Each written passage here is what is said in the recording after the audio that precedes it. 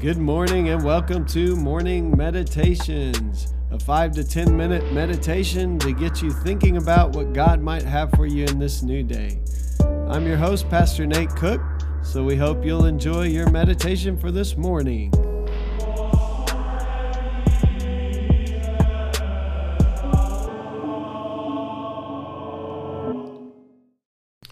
Hey, this is Pastor Nate, and this is your morning meditation. It is Monday, April the 19th, 2021.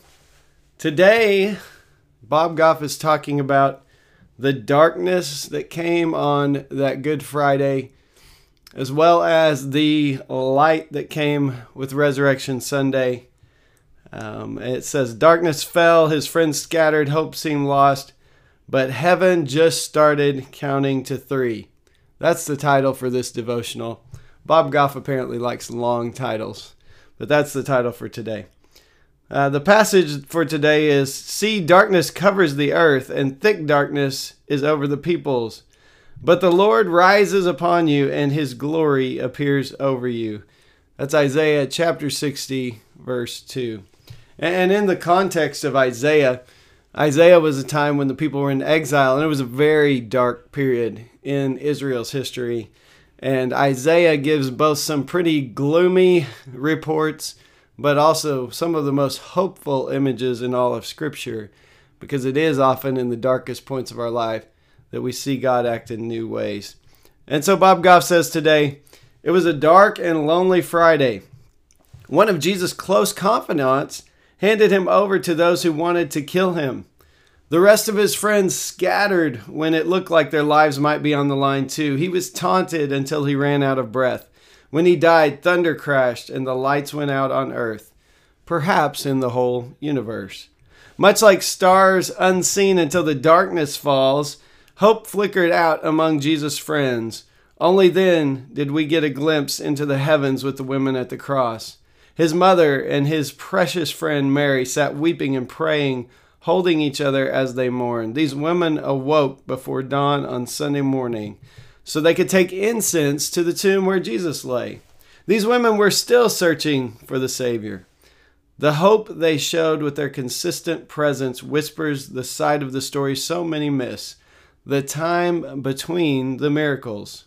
This is where most of our lives are lived, the last miracle almost forgotten, and the next one merely hoped for.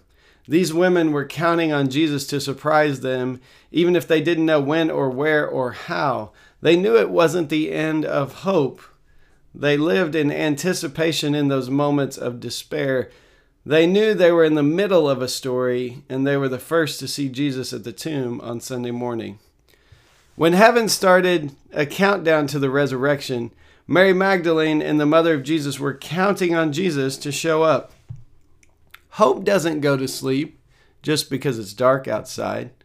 It lights a candle and stays up waiting for the rest of the story. Are you living in anticipation of God surprising you?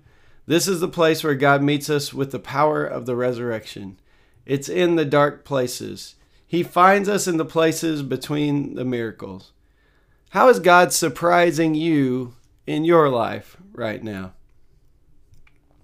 I want to just comment on this whole idea of hope in the darkness.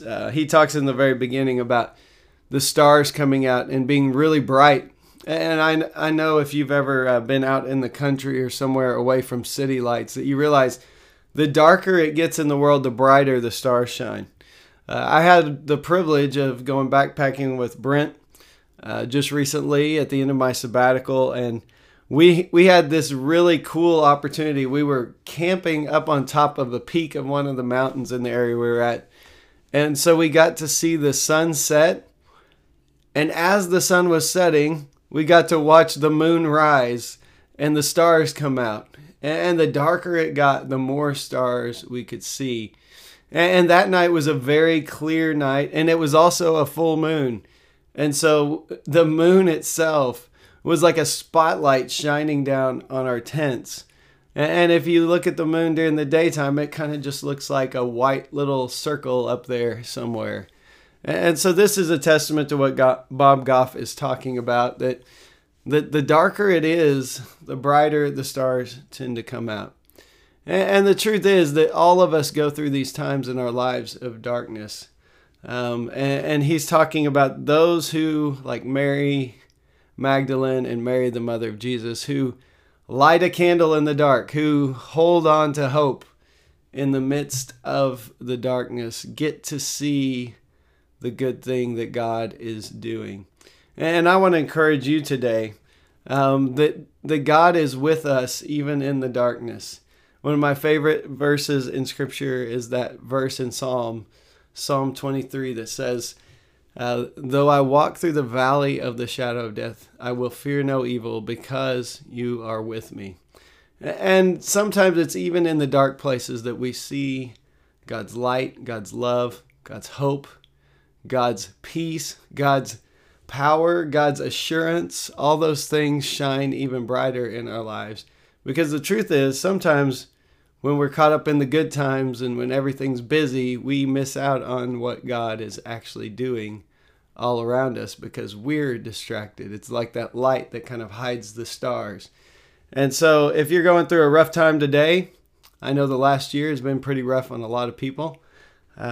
Maybe it's time to hold on to hope, to trust in God, and to anticipate that maybe you will get to see God even in the dark times in a way you would never have seen God in the bright times. Hey, that's just a thought for this morning, and I hope you have a great day.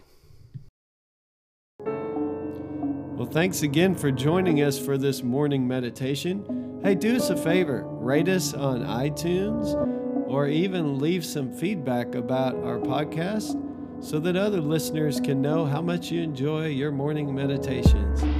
Hey, have a great day.